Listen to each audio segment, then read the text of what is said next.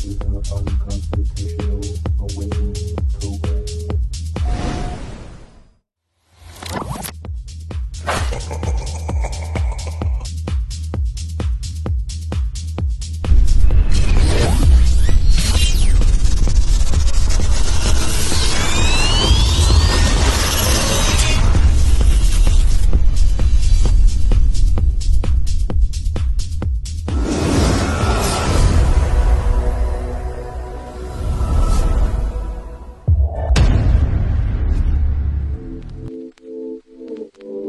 Liftoff will start in T-minus 10 seconds. 10, 9, 8, 7, 6, 5, 4, 3, 2, 1. We have ignition. Brought to you by KD Consulting Redesigned.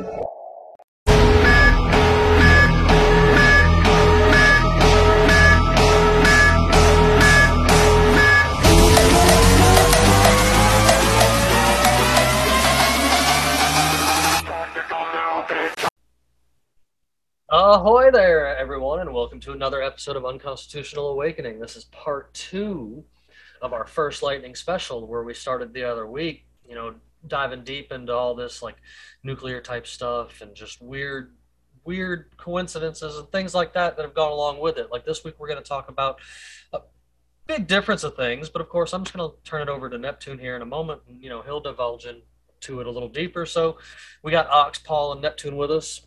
Bandit missed out this week, but that's all right. So how's everybody doing today? Good, Jimmy. Thanks for having me. Fantastic. All right, so I just figured we'd go ahead and jump on in this. Let's get it going again. What you got for us this week on it, Neptune? So, last time we were here, Jimmy, we were kind of talking about, the history of the buildup of nuclear arms. Yes. We were talking about the implications, what that means to the world. We're, kind of elaborating on how that affects society, our long-term, what that would do to the world, to our supply chains, to the economy, on a global scale. But, we really didn't talk about, the what ifs and the gotchas, the almost happened. Those are really important because while we think of nuclear weapons in the catastrophic power that they can bring, we don't really think about how close we've come to nuclear war in the past, both intentionally and on accident. And in fact, in how that has really affected us as a society. Thinking of it in terms of like the Russian Federation, the former Soviet Union, and the U.S., we too have the most nuclear arms of anyone else in the world combined. And that is substantial to the possibility you leave the door open for unmitigated risk. And that's dangerous. So I kind of wanted to spend a little bit of time talking about, some of those almost scenarios. Yeah. One in particular that sticks out in my mind. It almost mirrors where we are today. And incidentally enough, it's not one conflict the United States was directly involved in. And of course, I'm talking about the Suez Crisis back in the 50s. For those who were unaware, the Suez Canal has obviously been a big part of all supply chains in the Middle East for over 100 years. And for a large number of those years, it was under the direct control of the British Empire. Accordingly, it was occupied for a pretty lengthy amount of time during the first half of the 20th century, up to and including both world wars. It was kind of used as a sort of a staging area to sort of deny enemy forces occupation of that territory. The crisis in particular comes really to mind for me is thinking about how badly England was willing to go to ground to ensure that they had an open supply chain through the Suez Canal. Thinking specifically of Gamal Abdel Nasser, he was the president of Egypt at the time, the country most in direct control of Suez. And there's a lot of arguments around he wanted to play both ends against the middle, trying to make the U.S. and the Soviet Union fight for his patronage. We almost came to blows on a global scale with nuclear conflict at that time, and really the real driving reason behind it is England was unwilling to give up having military control of the canal at that time. And it was disconcerting both to the Western powers in general. The United States really didn't want to get involved in the conflict simply from a standpoint that Nasser himself had come to power, and they had a misguided conception that Nasser could be influenced by Western imperialism. Of course, he didn't want that. All he really wanted was arms. He wanted to bolster Egypt's military arsenal. And he wanted that with the sole intention of mind of evicting England, evicting the British Empire permanently.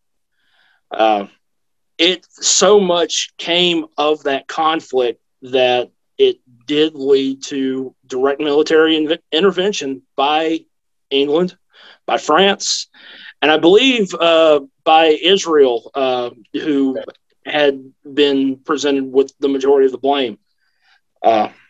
That in and of itself presented a sort of I was about conflict. to say during my time of looking into this, building up to this, I did see there was some Israel involvement, because it was just kind of really coming out, of being, it hadn't been around that long technically in its new stage, Right. And like it did actually have some direct involvement in all of this happening, I believe. Right, and it caused, from the United States' standpoint, it caused kind of a internal turmoil for the Eisenhower administration that was in power at the time, because they didn't want, even though they wanted friendly relations with the Middle Eastern powers, including Saudi Arabia, they didn't want to give a public perception that we were turning our back on Israel, who we had uplifted into a sovereign state just 10 years earlier. So it put the U.S. on a rock and a hard place, and it came to the point of contention that the conflict had escalated to such a degree that Israel essentially agreed to the ground invasion of Egypt for the purpose of occupying the Suez. Yes. On the grounds that they would have support from Britain and France. And by the time the conflict had fully escalated, the Soviets, in their capacity, Khrushchev in particular, he was having none of it. Yes. And it almost directly led to a global nuclear conflict, because Khrushchev, in as few words as possible, openly said that if they didn't leave the Suez and they didn't back off of Egypt, they would launch their nuclear arsenal. They positioned and armed their nuclear capabilities to the full extent possible. And of course, there was, well, I guess when I get into saying about the like the Israel type thing is in my digging, I don't know, I haven't heard you say it yet, but Operation Musketeer was going on actually during this, like after the leader there in Egypt, Yeah. nationalized it, Operation Musketeer was Britain, France, and Israel conspiring, together to seize it by force, of course. Right. And I believe that's where it led into, like you said, the rock and the hard place kind of thing, because these are technically like these United Nations type people that were supposedly doing the right thing, but this just seems like they were like, we're doing this whether you want this to happen or not. Right. Well, if I might interject here, guys, I mean, this is just another example of classical British imperialism. If we call a spade here, they did not want control wrested from them of the Suez Canal because, the saying goes, the sun never sets on the British Empire, right? And for a long time, that was the truth, and you couldn't deny it. And at that point in time, after World War II had ended, England wasn't as big a player on the world stage as they once were. So because of that, seizing a trade route the size of the Suez Canal, with the significance of the Suez Canal, was extremely pivotal at that time, at least to them, regarding their economy and their economic status in the world forum. I agree 100%. And yeah, Jimmy, to your point, Musketeer was designed with that thought in mind. Nasir had in mind to nationalize control of the canal. And now, granted, in the end of the conflict, yes, Suez Canal remained open, and as far as economic sustainability across the world is concerned. But obviously, England being unwilling to wrest that control, it definitely marked a pivotal point in creating that animosity, especially between. It worsened relations, in my opinion, between Egypt and England in particular, because Nasir had his hard line. He wanted England out of the Middle East, which, in my personal view, I understand. I get that. Strategically, that to that end, I do feel like that did put the U.S. in that rock and a hard place sort of scenario, because when it came to blows, when it finally came to the Soviet Union electing to intervene on behalf of Egypt, and placing that ultimatum that you need to leave, it was really more of the fact that we didn't want to sour our own relations with blooming Arab nations just to make nice with our NATO allies, because there was also the point of, what if the Soviet Union had pulled the trigger? Much like we were in today, if they had pulled the trigger and launched nukes, or even if it were just a de-escalated conflict, if France or England had been attacked, it would have indemnified the U.S. to respond, which, of course, the U.S. didn't want. So it kind of put them in that position that they wanted to back down the escalation of the conflict before it became potential nuclear Armageddon, because it would have directly led to World War III, and the world had torn itself apart twice inside of 40 years. I mean, so at this point, we're 10 years removed from World War II. We're 40 years back from the end of the First World War. So that was of least possibility on anyone's mind. Anything we could have done to avoid global nuclear conflict at that time, I think anyone in reasonably so in their right mind wanted to avoid. So yeah, Musketeer, the provocation by England and by France and by Israel. Whether or not Israel is directly responsible for that, I leave that up to the viewer to decide. Sure. It's definitely, it would not have been fortuitous on a global stage.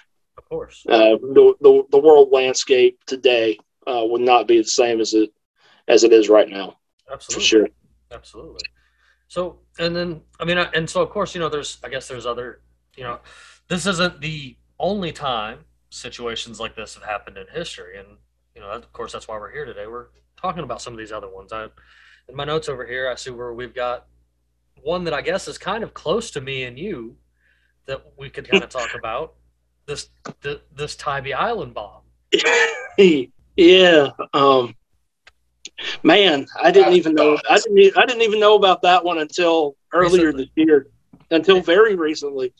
So two in my mind really stick out from the continental United States' standpoint of view. There's a lot to be said about our own malfeasance and mishandling of nuclear weapons. But the two that really stick out to me are very, very close to the chest for Jimmy and myself, because both of them had the implications of changing the shape of the East Coast. Yeah. The Southeast, particularly, where you guys, I mean, one was in Carolinas, correct? And the other one was in Georgia area? Yeah. So the Tybee Island incident is actually down here near Savannah, where I live. And the circumstances of which was there was a mid-air a combat simulation mission. At that point, a plane, I think it was a C-47 out of Florida, was meeting up with an F-56. And I forget the exact circumstances of what led to the mid-air collision. But essentially what happened is the fighter plane, he made direct contact with the C-47. Essentially, the pilot of the fighter plane, he punched out. He survived. There were no casualties during this exercise, thank God. But the C-47 began losing altitude very rapidly, as a matter of fact. And an emergency decision had been made that to try to keep it in the air long enough to make it to Hunter Army Airfield, which is just around the corner from where I live, they would drop their payload. And that, as it happens, that happens to include what is believed now to have been a inert warhead, but was still carrying I think it was a W3 warhead, or at least the shell of one. At any rate, they dropped that bomb in the water over the Skidaway Sound, which is in between Skidaway and Tybee Island in southeastern Georgia. And I'm sorry that I'm laughing here, because I guess, technically it isn't a laughing matter, but at the same time, it just makes me think about all those people that are like, well, only government should have nuclear weapons. My Lord. No, you're absolutely right. And the thing that really scares the hell out of me about this whole scenario, and it really kind of ties into the other one we're going to talk about here in a few minutes, is it's the reality that they cannot find this thing. It went into the water. That much they knew. It did not explode, right? But they don't know where exactly it fell. And the belief. Can I throw in my 2 cents on this real quick? I do know some statistics on this. So the official government file on this was declassified in '94, the year that I was born, the year that I believe Paul was born as well. But so they declassified this in '94, and the craziest part about it is that they estimate that it's either A, buried under about 15 feet of silt at this point, or that a Russian submarine had recovered it because they'd been doing a fair amount of recon in that general area and wanted to study it. So they may have recovered it, which is why it did not explode. However, this declassification also revealed something rather terrifying. It was completely armed. It was good to go. It could have blown if triggered. So all of That's that scary. is batshit crazy. Well, that's scary. That part I did not know about, because that's actually identical to the scenario we're going to talk about in a minute. That's terrifying. The fact that that bomb was armed and ready to go, and the fact that they can't find this thing. And those two things don't sit well with me.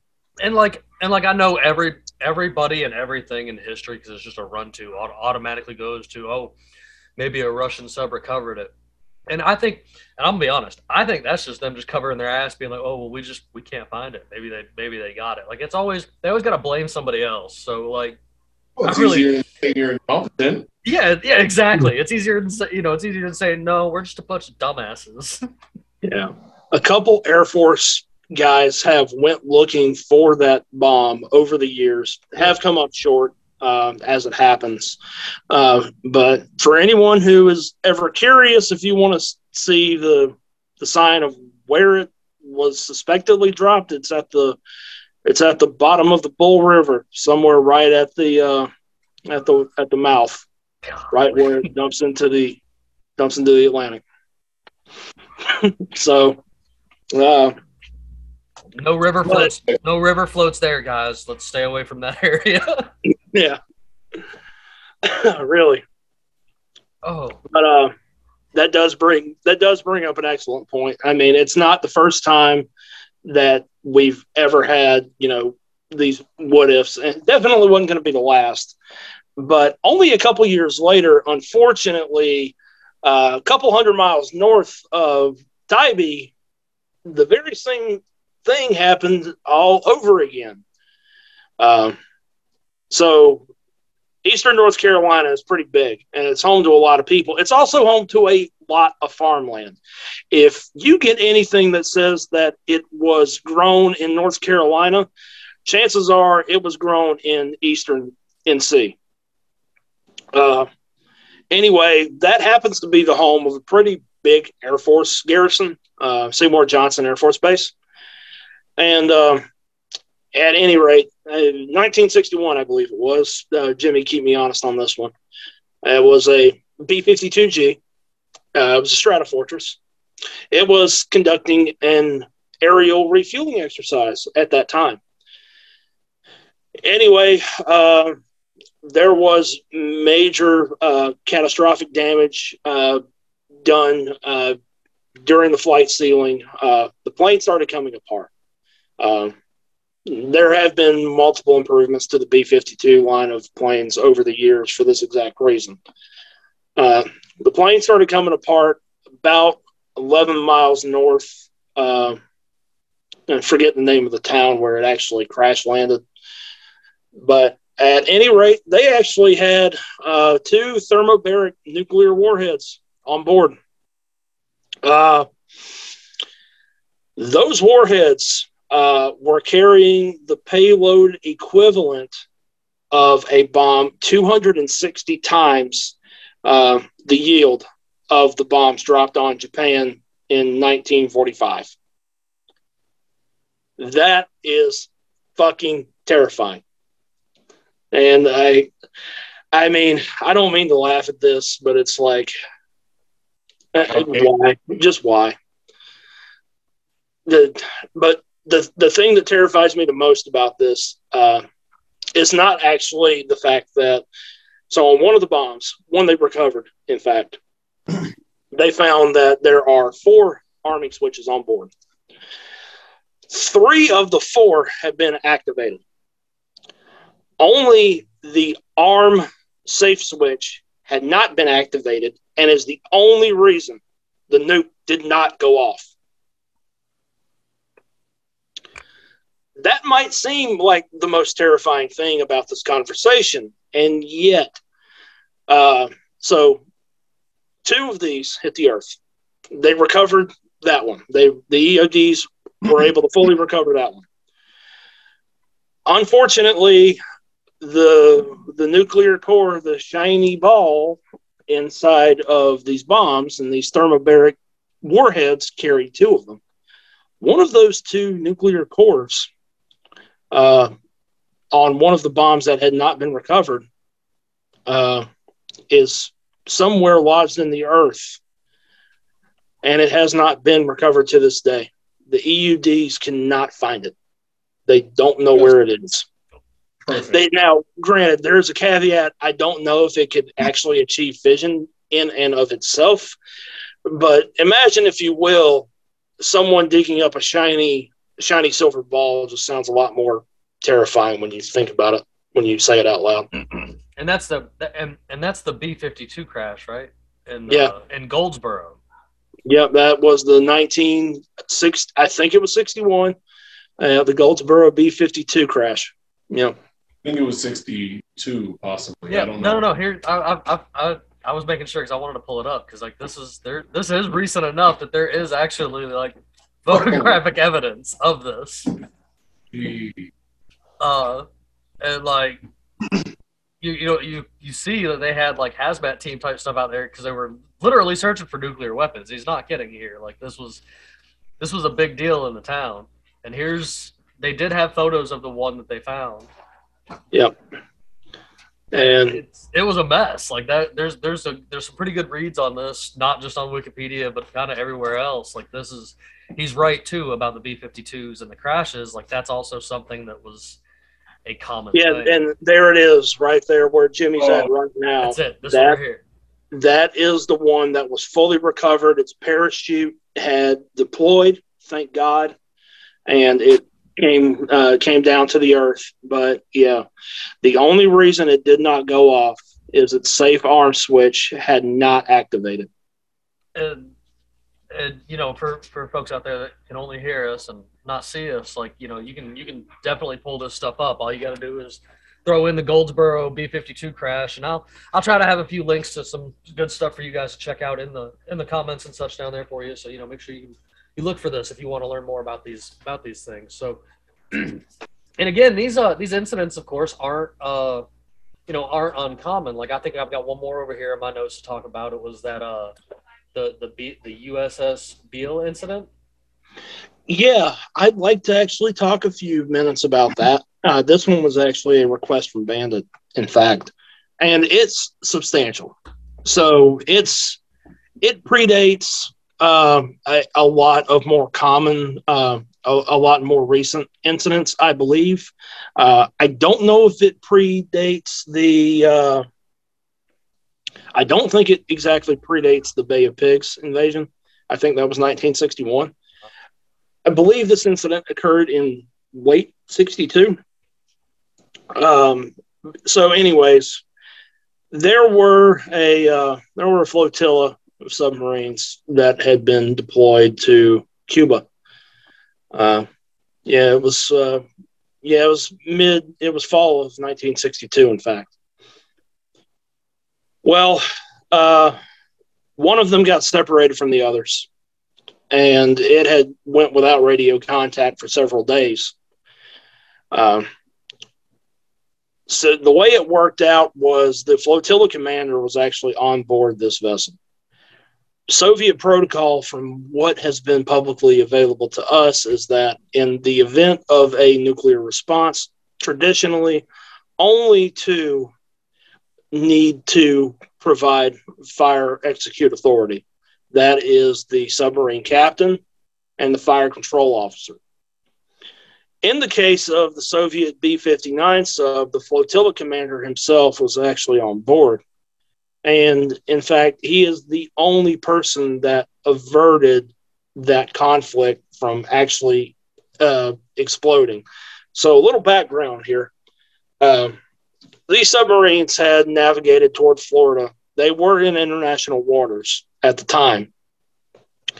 But the precipice of the incident was that they had been spotted on sonar by the USS Beale and a number of other American frigates. So essentially what had happened was the B-59 was stranded. It was on its own, and it was without radio contact from its high command. With no other way to actually force a response out of the sub, the U.S., I think it was the Beale, they began dropping dummy charges in the water. It led the submarine to initially believe they were already under attack, and it also led them to believe that they were already at war. So this particular flotilla captain or chief, I cannot remember his name right this moment for the life of me. He had overruled both the sub captain and fire officer on board in order to force them to surface. The USS Beale had requested them identify themselves and had no alternative means of doing so other than drop charges and force them to surface. And after they had hid for a number of days, their batteries ran low and air conditioning started to fail. So in either case, they had returned to the Soviet Union after that conflict. But the only thing that averted nuclear war in 1962 was that the flotilla chief on board that vessel is the only man who was willing to stand against the others and say, do not fire this nuclear torpedo, because they almost triggered a full response from the United States Navy. And in doing so, had a Navy ship come under attack, that is an almost guaranteed declaration of war. Absolutely. And he was actually this flotilla chief captain, was supposed to receive commendation for averting this potential nuclear war, and instead, in true Russian fashion, they went, "You made our scientists and other military professionals look bad," and never received any semblance of commendation, essentially retiring in obscurity because he was just so done with all of it. If that part is true, that's actually exactly like what happened in about 20 years later. We would basically repeat this exercise, unfortunately. I'd like to get to that a little bit later, but that's almost the Soviet Union repeating itself in glorified fashion. That's sad. Yeah, definitely. Paul, did I miss anything? Do you have anything to add? No, this is all just good history. It's interesting. No, it just reminds me a lot of how a lot of historical events can be chalked up to incompetence, where you've got just a lot of people in the midst of these things just having very minor things going wrong that escalate very quickly into pretty catastrophic events, or that minor breakdowns in communication result in the stakes being escalated to 11. I agree. Which actually rolls right into something else that we've got here we could talk about, is when solar flare led to a false alarm that was getting ready to send Soviets out to attack because they oh my god, yeah, I almost completely forgot about that. Thank you for reminding me. You're welcome. Yeah, thanks for keeping us on track. Yeah, thank you. Yeah, so when was this? Was it 1967? 67? Yeah, okay. I do seem to remember. So there was a mass neutrino injection that had happened, sometime in 67. And as anyone who's familiar with, neutrinos and mass ejections are aware, that can cause electronic interference. It can cause, in the modern day, that can cause, your internet to go out, cause your cell phones to go down. It can cause, TV. It can cause any manner of radio frequency to just go, and you're out. Apparently, this was a problem for the Soviets, who were ill-equipped for that at the time. And, I won't fault them for it. Our understanding of, solar flares in a general sense is still fairly new. I actually will share this link with everybody else that's out there, that is listening and watching that I'm sharing right now, this is a link actually about this situation where I actually read a little more in depth about it. But go ahead and continue. Yeah. So what had happened was that this mass solar ejection had happened in '67, and essentially what it had built May up 23rd to to be exact. May 23rd. Oh wow. Okay, so yeah, they're coming up on the date that actually happened. So at any rate, this happened, and this set off Soviet immediate response alarms. They have in the former Soviet Union now they have the nuclear deterrence force. In the past, this had been known as what they called the dead hand protocol, and in not so many words, it appears that this solar flare that had gone off had actually triggered all of their nuclear response alarms to trigger in succession. And it sent the Kremlin into a panic. They thought that they were under attack by the United States. And incidentally, of course, that had not happened. At the time, the U.S. was completely embroiled in the Vietnam War. They had no interest in going to war with the Soviet Union. The stand down order had been issued, and they had declared that it had been a calibration error in their machine hardware. But again, that it also brings into light that no matter how far you advance, human reasoning will always beat computer logic, because if it had been left to the response of their instruments, the world might not be the same today. Well, and I mean, and then with that, almost 20 years later, we had another Soviet false alarm, which of course was, as another one that Bandit had brought up that he wanted to. We did. Made mention of and stuff. Yeah. So, like that was like a lot of the same kind of stuff, though, as far as false alarm wise. Right, and it really was. So Soviet censors at the at wherever their nuclear silos were housed, their central command had gotten a false alert of, I believe it was 5 ICBMs had been launched, and thanks to the work of one lieutenant colonel who was bold enough to not issue the response, nuclear war had been totally averted. I forget his name, but Stanislav Petrov is what I've got. Thank you, Jimmy. I'm probably saying it wrong. I'm probably butchering the hell out of it, but I apologize.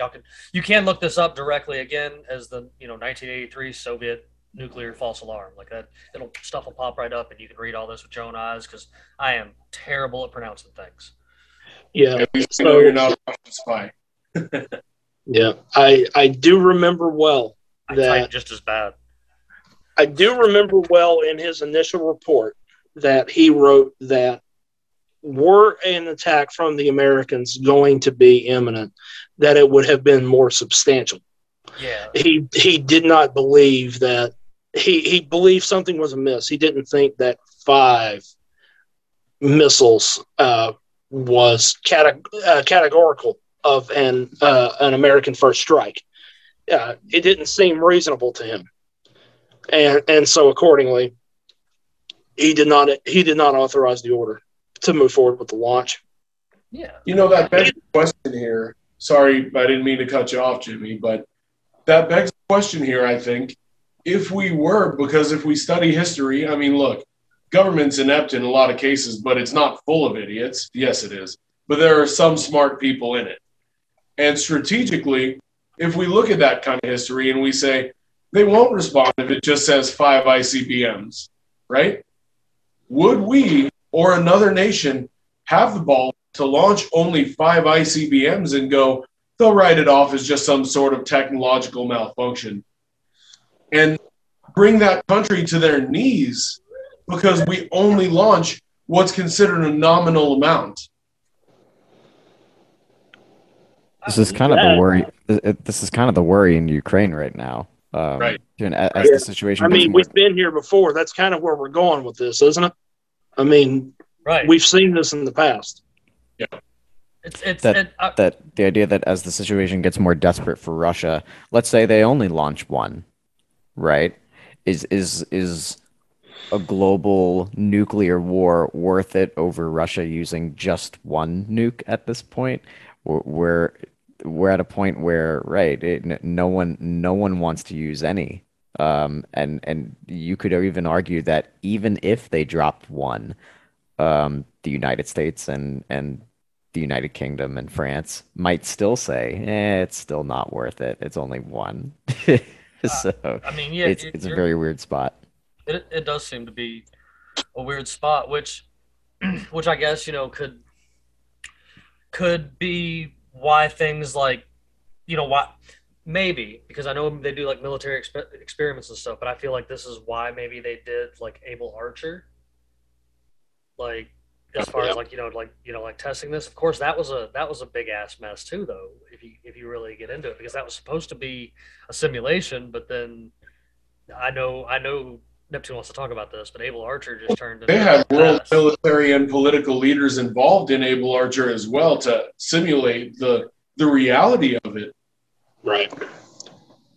All of this kind of comes full circle now, right? I mean, we're at the real culmination of why all this is important, because you have leaders, you have political leaders, you have military leaders, you have military personnel ready to carry out these exercises on these what if scenarios.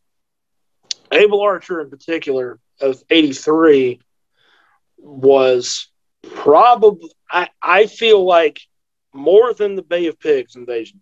I feel like Able Archer put us closer to midnight than even that did. Now, some people would probably disagree with me, and that's a fair assessment. But let me kind of paint the picture here. Able Archer, it's a yearly exercise where they simulate the conditions of what would necessitate a military conflict. It is for the purpose of NATO. It's how we are prepared for, military response.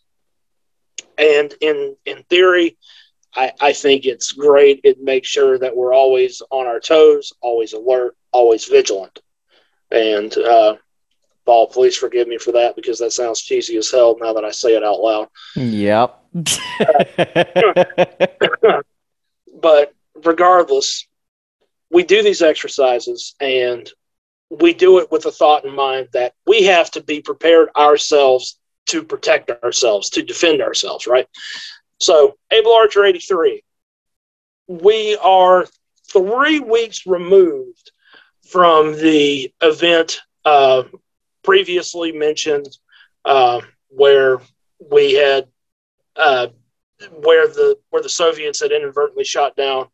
I think it was a Korean airliner. We're probably about a week apart from the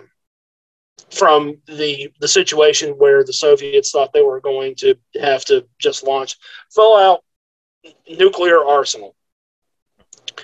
The Soviets are in very distaste of the United States at this point. There is an inherent distrust, and the spy games are real.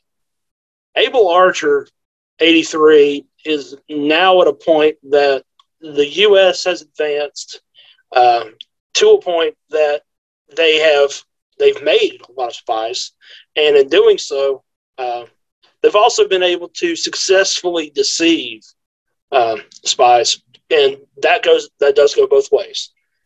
But in keeping with that, the U.S. had adopted new communication protocols that were unfamiliar to the Soviet Union.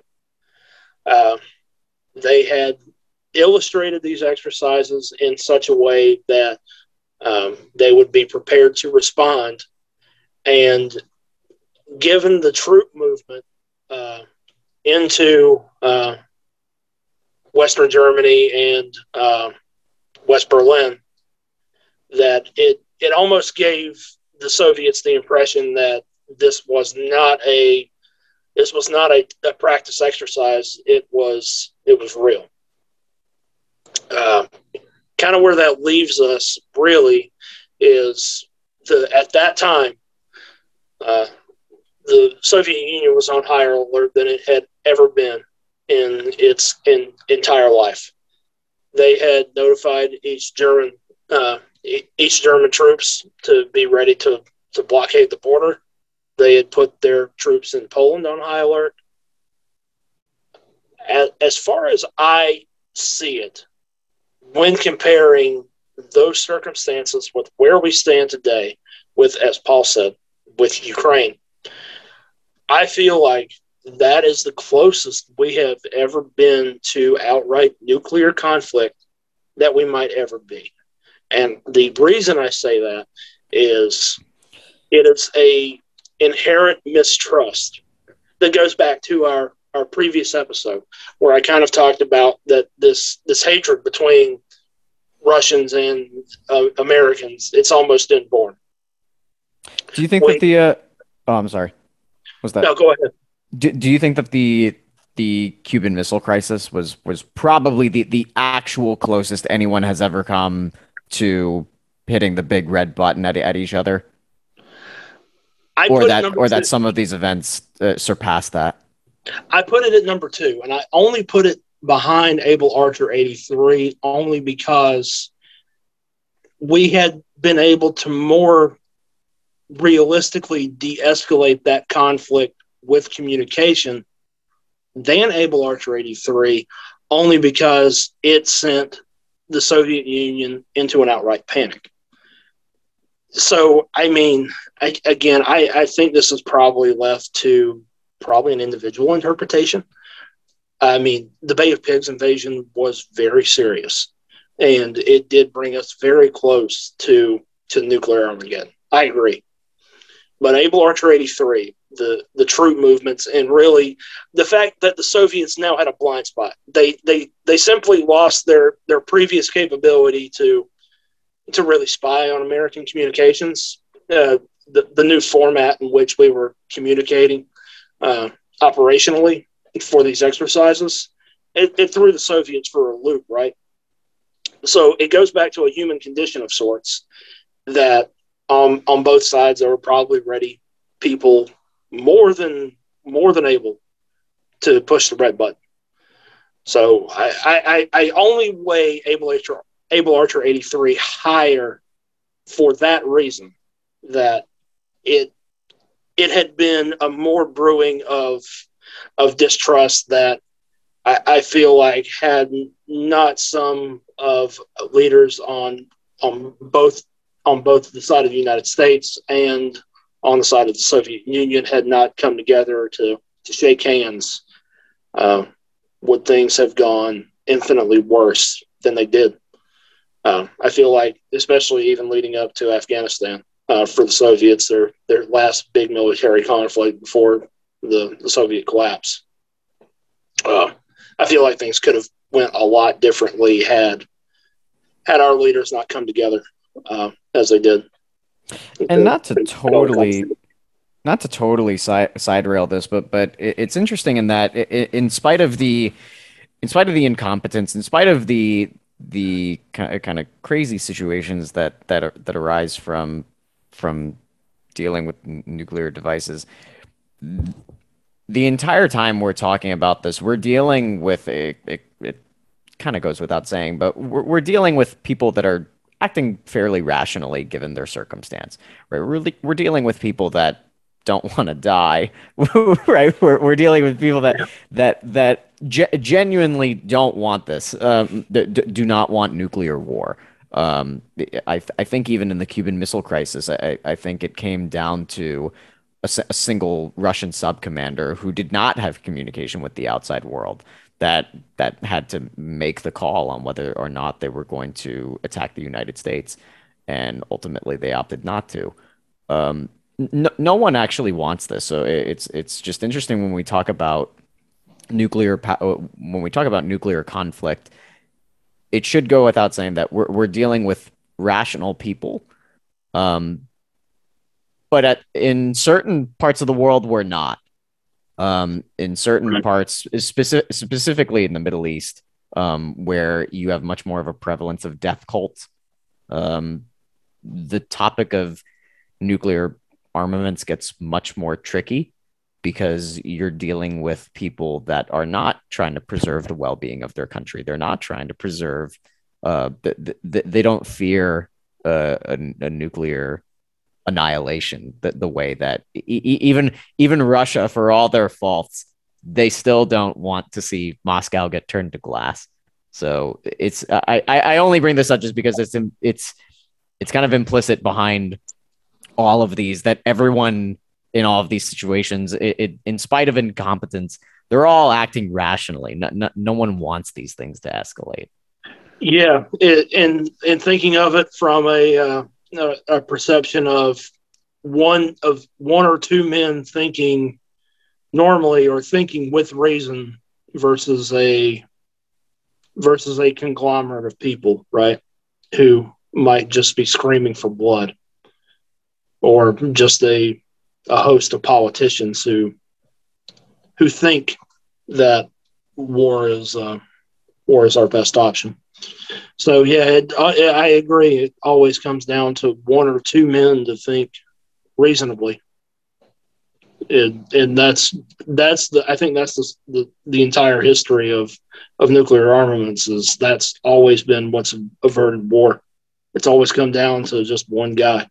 Well, and then I I mean, I guess in a sense, after so many things had happened and stuff, it did lead into sort of a we had brought this up in our chat or whatever, like these last few things, like the Archer 83 and stuff, or the Able Archer 83 or whatever. Like it was part of the contributing factors that led to the START ratifications. Oh crap, we lost it. Yep. No, I'm here. Sorry. Okay, you're good. No, I agree. Yeah. I agree that's how those decisions have come to be, is especially thinking about all of the fear around nuclear buildup. You know, that TV movie The Day After came out in like 1982, 1983 or 84, whenever it was. That and Red Dawn. There was a lot of fear around nuclear Armageddon. Sure. In those days. Sure. And I think contributing factors like that, you know, and pressure from the public that, you know, we don't want to die, like Paul said. I mean, people don't want to throw away their own lives just for the sake of destroying an enemy in the pursuit of peace. And there's a part of me that go ahead. The only thing I was going to say is I do think that in and of itself, that's led us up with a fair shake toward obviously to Reagan, you know, the Soviet Union attempting to make peace despite these circumstances, especially with START treaties. Go ahead, Paul. I'm sorry. Oh no, you're good. It kind of makes me wonder. Because right, you think back to the Cold War era, when people were genuinely terrified of nuclear warfare, and it feels like the current generation of folks, you know, people my age, nuclear warfare, we understand at a logical level. That's not that nuclear warfare is to be avoided, but we don't understand at kind of a pragmatic level why it's so scary. Because it's not real. For all intents and purposes, it's not on the table, and so it's led to kind of a very laxed mindset where people don't really understand what the stakes are. Where you almost get the sense looking at politicians interacting with each other from the US and Russia that there is no circumstances where these people can shoot at each other. You'll never see US soldiers and Russian soldiers exchanging gunfire because of it's just not going to happen. They're going to nuke each other. And it feels like that sense has been lost nowadays where people have forgotten that you can't have U.S. troops shoot at Russians and vice versa. That Cold War scare of we cannot shoot at these people and they can't do the same. It kind of feels like culturally that's been lost. And I actually, I actually do understand, what you're saying as far as that thought of it and such, and I actually agree. Like I'm not disagreeing at all. Which has just kind of led me to some neat stuff. Because again, I don't know if I'm articulating it well enough. I do understand what you're saying, because I'm saying though, like it's led me to. It's led me down some interesting conspiracy holes because again, I'm somebody that don't read anything. I don't care what it is. I want to read it, and like there's some good conspiracy holes that something we brought up in the last episode, and that I see kind of going in here, and I see with what you're talking about. At the end of the day, most of it is a giant dick swinging contest, and they're both saying that we could, but nobody really wants to. So it brings me around to what, like, how big of a bluff is some of this? Like, do you know what I mean? Like, because people are just trying to throw around their power, and like, in reality, how who. We get it. One side's got more than the other. Maybe so this side, or one side doesn't care. They'll do it. But at the end of the day, like you're saying, they're not really going to do it. So how much of this is a bluff?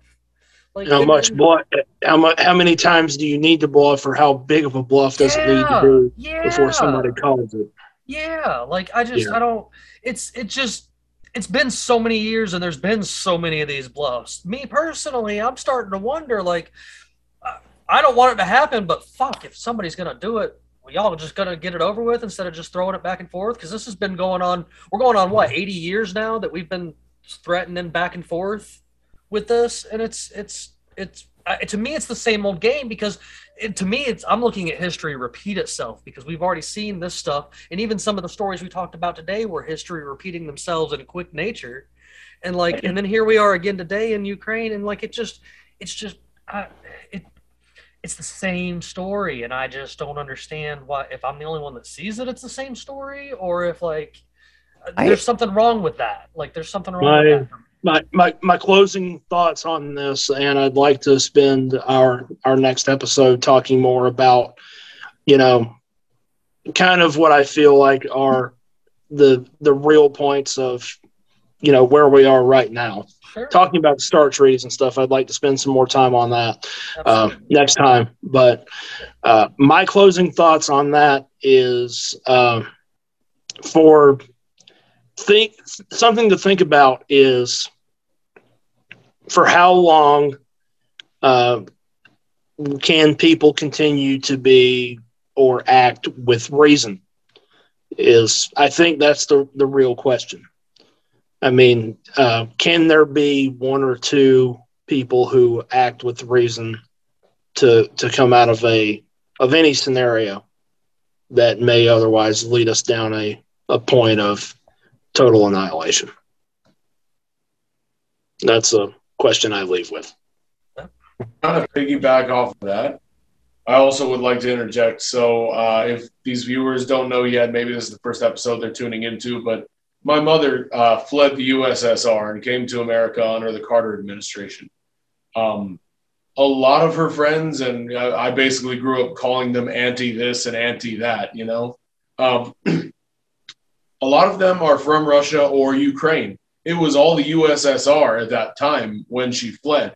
And so I know a lot of Ukrainian people who identify as Russian, you know? Ethnically, they may be Ukrainian, but the reality is Slavs are Slavs. Genetically, there really is very little difference, you know? And linguistically, there's a touch difference, but the culture is almost identical. The reality is when all of this stuff started happening, they came out, you know, I'm seeing Facebook posts by them about, you know, I've always called myself a Russian. Technically, I'm Ukrainian, but I've always called myself a Russian. So with this conflict, blah, blah, blah. And they give their 2 cents. And the reality is, I wonder if there are any Russians in a military position to do something like drop a nuke that have that same sentiment, that go, we're all the same. At the end of the day, you know, they might have been born in a country that was the same country as Ukraine at that time.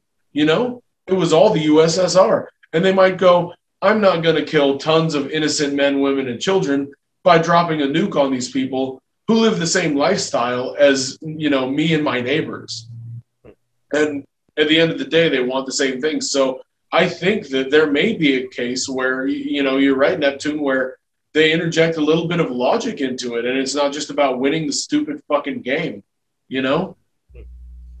And on the other side of that coin, if they do just drop a nuke, just one little baby nuke to completely fuck up Ukraine, right? Do we let it slide? Does the UN let it slide? Does NATO let it slide? There are a lot of people that might just go, as long as it doesn't get worse than one nuke, it's fine. I mean, who did anything about us dropping nukes on Japan, right? Now, I know that the world was not in the position to really take on a nuclear power at that point, but is it going to be any different if that does happen? These are all good that questions. is the difference, though. Yeah. Is that no one was in a position to really do anything about it, where now people are. Yeah. Now people are, but are we going to? Which you know, there's that. These are all great questions, and I do encourage everybody else out there, you know, to, you know, research into all this stuff we've talked about here today. And Paul, you got anything else you'd like to add in before we get ready to close out here? No, no, Neptune, this was awesome. This was great. I'm really enjoying this series, and it might have it might have 2 more episodes left, but of course you'll be the first to know out there, folks listening and watching and such. I appreciate all you guys making time for us on this Sunday afternoon, and, you know, everybody out there, make sure you check out our sponsors. Make sure out on the website you look for our new merch store. Y'all keep listening. Y'all keep watching. We appreciate you guys that are out there supporting us. That's the only reason we're going to keep this going, you know. I appreciate you guys out here and sharing all this great information. All the links about some of the stuff we've talked about today will be with these episodes. And everybody out there, y'all have a great day, and we'll see y'all next time on Unconstitutional Awakening.